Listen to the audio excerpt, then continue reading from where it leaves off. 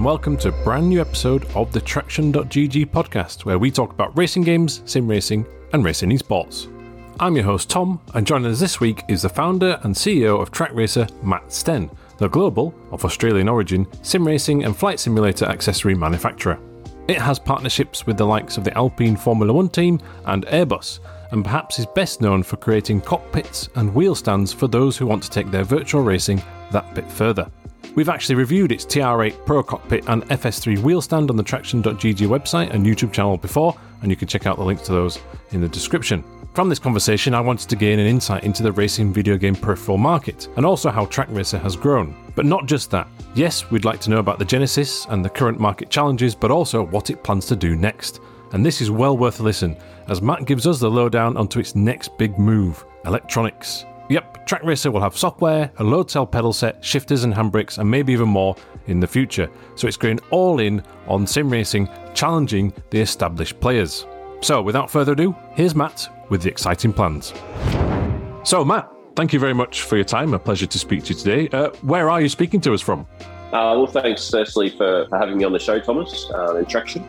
So I got back to Melbourne, Australia a few weeks ago. So we're beefing up the employee base over here with new staff for operations and website and a few other functions. So I've basically come back here to hire. We also acquired last week quite a large office building within Melbourne. So I'll be pushing that along. We'll be moving in there middle of November, setting up pretty fancy showroom, putting a focus. We've got a workshop area for turnkey systems, where we'll also be able to show the new range and the current range. Interesting. Oh, that sounds like all sorts is going on. Yeah, so the space is 4 times bigger than what we're in now. So we've grown in the last year. We've grown our team by 250%. And we're tracking at around 100% growth year on year. Oh, well, that's some impressive figures then. So that's definitely worth sitting up and paying attention to. And I can imagine makes your life a bit busier, a bit more stressful, perhaps. Yeah, I love it. So we can go into that later on. But it's exciting to be producing the products that where we offer and we're working on. Yeah, we'll definitely touch on what's coming next in a bit. Before then, I just want to ask about the origin story, so to speak. Obviously, HQ, and you're based in Australia. I know you have a background in car electronics. You had your own company there, and in automotive marketing as well. How do you think, looking from the outside at Australia, there is a strong motorsport heritage there? I know in Melbourne you've got Calder Park and Winton and Albert Park. The Formula One Grand Prix, they're all sort of nearby. Do you think that helps spur on the sim racing industry in Australia? Look, I think in Australia, the disposable income would probably play a bigger part. Okay. Than that. We are not at the same caliber as you guys in the UK in regards to following motorsport. We do have Bathurst next weekend, which is probably the second biggest race of the year after F1. So that'll be an exciting one to watch. We'll be partnering up with tools.com with promotions. They've got their logo on a car, etc. So that is a big one. Other than that, I think it would definitely be the disposable income. We are very spaced out in Australia, so it could be something related to. It's just a hobby that mates like to connect in that way. Yeah, well, it's an important market for us, Australia. Not only because we started off here, but in regards to our market share and unit sales, it's very important. I see, and it says on your website. I'll reveal my source for research. It's your website in this instance. Track Racer was founded in 2008, but the first product, which I believe was the RS8, is that correct? Yes. Was that available in 2008, or was there a time, where you started work in 2008, but then it took a while to develop it and then release it to the world? Yeah, so the company was formed in 2008, started setting up the RS8 in 2008. So I'm fortunate enough to have a father with an engineering company. So when I saw simulators online, I wasn't into sim racing. I thought that's a great idea. The product out there was pretty average. The price was high, so I thought, I can do better. So Dad and I started working on it in 2008. We released it. The initial order was about 50 units to Australia from China. Possibly took a year. And in the first probably 10 years, we were running at a loss, but it was kind of like a passion project for me. Yeah. Because it was actually like me designing these products, which people were able to, rave on about online. And it was something that played on my creative side, as opposed to the other business that I had, which was basically just OEM or rebranded car electronics. Yeah, 2-inch steel tube design. It was, like when it was designed, it was pretty much just Logitech out there. So it was more or less designed for Logitech. Then as like new pedals and wheels started coming out, we had, more demand in regards to clearance around the pedal area. So, that forced us to update. We added on the RS6 model, which is currently our entry-level model, and then phased out the RS6 and introduced the TR8. We're now onto the TR8 Pro. Yes, which we've reviewed and we've really, really enjoyed. Yeah, well, the challenging part for us is that, there's always new peripherals coming out. So we just saw the launch of the Logitech Pro wheel and pedals, which is amazing, but our wheel plate doesn't fit. So now we need to make an adapter plate. We're already on that, but it's just challenging trying to keep up at the moment.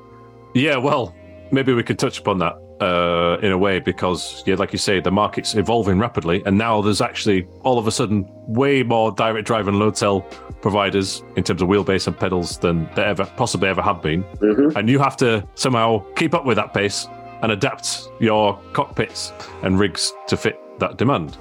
And one example I found, which I thought was really enlightening about how the market has changed, is in 2015, you used the term in your communications refined gaming, and it was cockpits for PC, PS3 and Xbox 360, and there's like a screenshot of your old website where there's someone using a steering wheel and they're playing the crew, and you just sort of think, wow, now there's a term, the balance is sim racing, right? And we have all these extremely high torque wheelbases and these firm load cell pedals which have to be securely placed. So in that time, where would you? How has Track Racer managed to keep up with a market that's changing rapidly? Well, for starters, years and years ago, I just got sick of people complaining about that word that you hear all the time, flex. So that is what I'm constantly pushing. There's no flex. There's no flex. We have I think you guys reviewed our wheel stand. Yep, that's correct. Which it's a good entry level wheel stand. It's my objective with that one was less so flex, but more so like, let's just get it to the customer for as low as possible. So a lot of effort was put into tooling those corner brackets out of ABS. It's a product that I'm actually proud of. It doesn't get the kind of recognition that it deserves, but it's much better than a desk. Oh, 100%. Like irrespective of that, our products are rock solid, and that's what I'm constantly driving. Rock solid. We're now focusing on like more adjustment. My focus is on the prefab frames, and let's just call them tube frames. So that's where I see the future for Track Racer. So our objective with those is just to make them extremely adjustable, easily adjustable, that you would find in, say, an extruded aluminium cockpit. Oh, I see. So, yeah, you've got the steel tube designs, you've got the aluminium cockpits. Now you're moving on to this extra adjustability, and also then, obviously, like you say there, when Logitech releases a new product and other manufacturers show, well, you have to make sure your plates all fit. So there's quite a lot of work there. I suppose we should probably jump straight to, I was going to ask a few other questions, but let's go on adjustability's sake. The Alpine Formula One team with the TRX, you have a partnership there, and the upcoming cockpit. Now, it has a bit where you can adjust it from a Formula style to a GT style. So before we jump in to talk about the partnership and how it was developed, explain to me how that particular element was designed. It seems quite unique. Well, it is unique. We've got 3 or 4 patents on that design. There are. We certainly didn't invent that F1 GT in one sort of simulator, but we have created this quick adjustment between the two. So there are models out there, but usually the people will not adjust it because it's like bring out tools, spend 30 minutes on it, and it's just too much effort. Yeah, because you've got an excellent video where you can just see that in use. You know, you just pull this one element out and it raises up and down. And the fact that there are no spanners or anything like this seems to be a really unique part of the design. And obviously, the other unique element is the partnership with Alpine, the actual Formula One team. How did that come about? So they actually approached us in Monaco. We had a couple of cockpits at the with the royal family with the Virtual Le Mans. They approached us after that and said they're looking for a cockpit supplier, and it all kind of blossomed from there. Oh, I see. And then I see you've been working with the team and some of the junior drivers. How has that feedback been useful in development of the product? Well, definitely with the TRX. So we spent a lot of time developing the TRX to a point where we had a prototype. We then got that over to Alpine with the CAD. They had their own F1 engineers. So the seat engineer, they had chassis engineers on it, tweaking the way, trying to get it as realistic as possible. So we're very grateful that they were able to allocate those resources to us, and it's going to show in this product, which unfortunately we had tried to hit in June. Alpine were not happy with the product. As you can imagine, an F1 team has pretty stringent standards. So we've basically been tweaking the seats, because we're not traditionally, where as my father, he's a fabricator.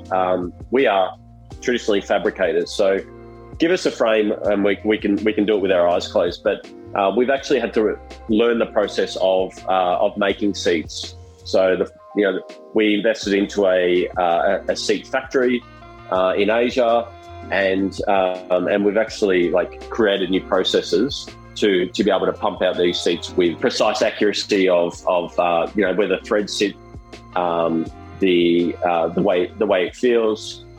That's been the sticking point for us. So I think it's currently slated for a Q4 release this year. Is there, is that still on target? Is there any particular month that you're aiming for? Well, it's going to be in December, that's for sure. All the tooling's finished. We've got prototypes all around the world. One of our guys is actually heading over to our factory next week, so he'll be there to check the production, make sure it's up to our standards, and then we'll start shipping out the several hundred that we've already pre-sold.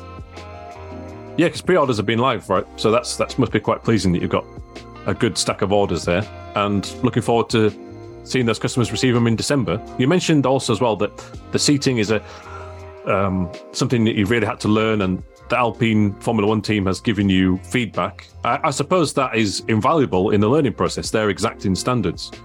So that is also helping you develop as a company, and at the same time you must get customer and journalistic feedback as well. So is that, I realise actually you are very closely monitoring what people are saying about your products, and then are you feeding that directly back into what's coming next? Yeah, so we, unlike other companies that usually will kind of set and forget, I'm constantly tweaking the production. So if someone will say, all right, well, or we get a few people saying, oh, I want the monitor stand closer. All right, and I'll speak to our engineers. How do we get it closer? And so we'll constantly do these like little tweaks to improve the product. So we've always had the luxury of doing that. With the Alpine, it's important that we nail it from the first shipment. Not to say that we don't nail it, but we always just seek to have a better product. Yeah, that makes a lot of sense. Going back just really briefly to the early days, let's say, one element I've noticed is you have some ambassadors that also help spread the word. And just skipping back to the Netherlands slightly, you've got Niels Langeveld, who just won the TCR Italy Championship with Track Racer written down the side of the car. Absolutely. Yeah, that's really cool. So do you work with him on feedback of the products, and what's it like working with him? Oh, he's a legend. He's very supportive. He's grateful that we're working with him, but we're actually more grateful that he's working with us.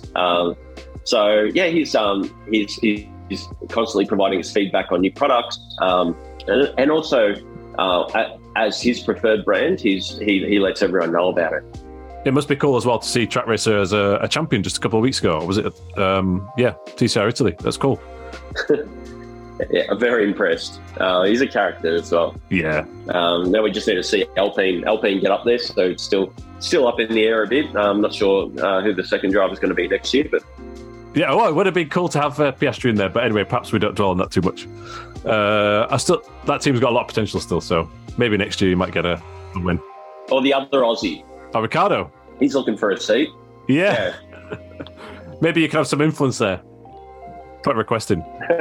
Well, actually, that's a cool partnership. You got Langeveld winning touring car racing championships in Europe. You've got Alpine helping you with refining your upcoming TRX. But also, I know we're a sim racing outlet or racing game outlet, but we should touch upon your other partnership with Airbus, because you're also working the flight sim scene. Any parallels between the two environments?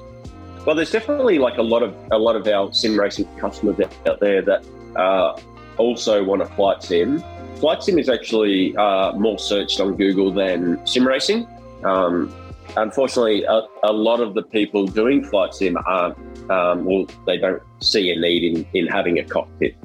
So, they're happy with their desk, or, it could be the keyboard or mouse, or some of them upgrade to peripherals, and there's a lot of peripherals coming out. So Turtle Beach have just released a pretty cool yoke. You got Honeycomb releasing a lot of new gear. So there is a lot of focus going into flight sim for obvious reason. Top Gun definitely helped that along. No doubt. It exceeded my expectations. I was thinking it was going to be pretty corny, but actually I enjoyed it. Yeah, the actual in-plane scenes are edge of the seat stuff. I think that might be a nice segue into what's next outside of simulators or cockpits or rigs, whatever the preferred term may be, and into sim racing electronics. I believe this is an area that you're exploring. We're a lot more advanced than just exploring. So we've finished our own proprietary software. This software has a lot of the game plugins already completed, and it will allow us to plug in different peripherals, so including steering wheels, pedals, handbrake, shifter, motion, direct drive, etc. So we see this as an important part for our future, and being the number one mid to high end cockpit manufacturer in the world offers us a good segue into peripherals. Well, it makes a lot of sense, I guess, because you have an existing customer base, but the products are directly related. It's what attaches to the cockpits. So you mentioned that you finished the software. So is that ready to ship soon, or are you waiting perhaps another complementary product to go with it? Well, the software is just let's call it the command center. Right. So it allows the tweaking of the pedals and the strength, responsiveness of the direct drive. So that part is complete. There's a lot of manufacturers out there that of shifters and handbrakes that simply use the default USB software in Windows. We've gone a step further. So we started that quite a while ago, and now we're just finishing up prototypes, which we hope to show show a few different prototypes at the Sim Expo at the start of December in Germany. It's a bit of a race against the clock, but I'm pretty confident that we'll have at least our pedals, shifter, and handbrake to show at the Sim Expo. Yeah, so pedals, shifters, and handbrakes. That is a big step and a big leap for the company. We will be there at Sim Racing Expo, so hope to see them and try them out. Looking forward to it. And so fantastic. Yeah, that's really great for yet another company to push the market forward. Competition, the consumer ultimately wins. Yeah, and I think like our advantage, like one of our engineers is a race car engineer and driver. So the shifter it's not just a simple click on, click off. We've developed a clutch mechanism to really give you that true feeling and sound as you would expect in a car. Little details like that will set us aside from the competition. Yeah, and there is a lot of competition in the pedal space in particular. Is there anything there that you think you've got like a unique angle on? We do. So upgradability of the pedals would be one. But the reason. So when I started Track Racer, it was I was looking at these massive margins, and over the years, these manufacturers they've been trimming their margins down and down and down. And back in the day, they were probably making 80 points. So a long time ago, I saw that. All right, well, for people to actually get into sim racing, it needs to be affordable to the masses. Not that top 5%. So in comes the RS8, which is it was a good product for its time. That got outdated.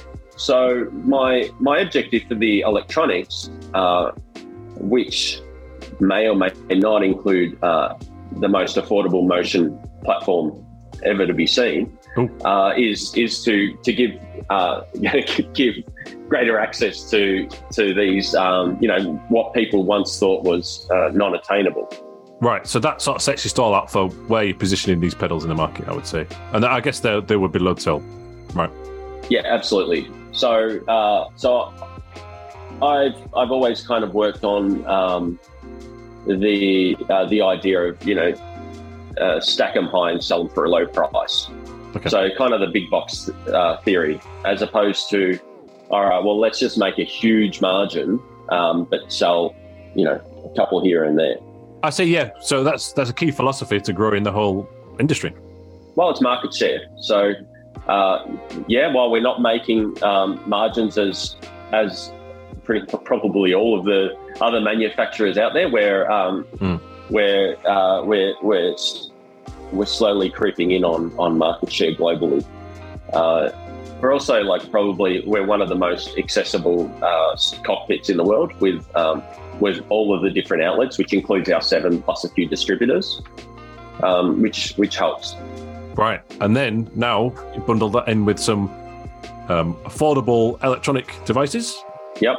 They're all got that. You've got that supply chain already enforced. You've got that. The websites are different regions. It's all set up, and then you'll be able to distribute through those. So that'll be interesting. So the prototypes are on display, hopefully, at Sim Racing Expo at the end of this year. So therefore, is it a logical conclusion to say that you're aiming for production and sale next year? Yes, absolutely. So first half of next year, I'll be pushing the team for Q1, but I don't want to make any promises yet, because we've already got so much on our plate. Right. The peripherals are involving us starting a new factory, which, as I mentioned, we're fabricators. That's what we do. We've then gone and learnt fiberglass seats, and now we're going to move into electronics. So yeah, and the software to boot. Yeah. Well, the software is not the difficult part. But in saying that, it's we're not reinventing the wheel. We're just making a better wheel at a more affordable price. Nice. Well, colour me intrigued. I think that's a fascinating thing. I can't wait to see and hear more when the time is right, of course. Yeah, and we'll be seeing that on Traction for sure. Brilliant. Yeah, and we'll definitely do detailed coverage and reviews and everything. So, and like I say, we'll be trying them at the Sim Racing Expo with a bit of luck. So, I've already taken up nearly an hour of your time this morning. That's my pleasure. And I've no idea what time. What time is it in Australia right now, may I ask? It's nearly 9 a.m. here in the UK. Here is it's almost 6 p.m. Okay, yeah, this is the very short window where we can overlap our time zones. So it's been a pleasure to speak to you. But the key thing to take away from me from this conversation about Track Racer is keep your eyes peeled, because there's yet more exciting things on the way. Absolutely. Really appreciate your time, and I look forward to having another chat and meeting you at Sim Expo. Yeah, we'll see each other in person. Wonderful. Thank you, sir. Thank you. Well, there we go. Thanks again to Matt for his time. Hey, load cell pedals, shifters, accessories, software. So we'll hope to try those at the Sim Racing Expo in Germany in December with a bit of luck. And yeah, looking forward to it. So Track Racer entering the electronic sim racing game, another contender in the market. We wish them all the best. And competition is good, especially as Matt mentioned there, at the perhaps more affordable end of the market. As ever, if you enjoyed this episode, please do follow and rate on Spotify, subscribe and rate on Apple Podcasts. That's free, and it just helps us out, helps our show be found by more people. And also you can do that on whichever podcast platform of your choice you are listening to. And also you can email the show at podcast@traction.gg with any questions for Track Racer that we can then ask when we're at the Sim Racing Expo. Okay, that's it for now. Thank you for listening. Keep it pinned.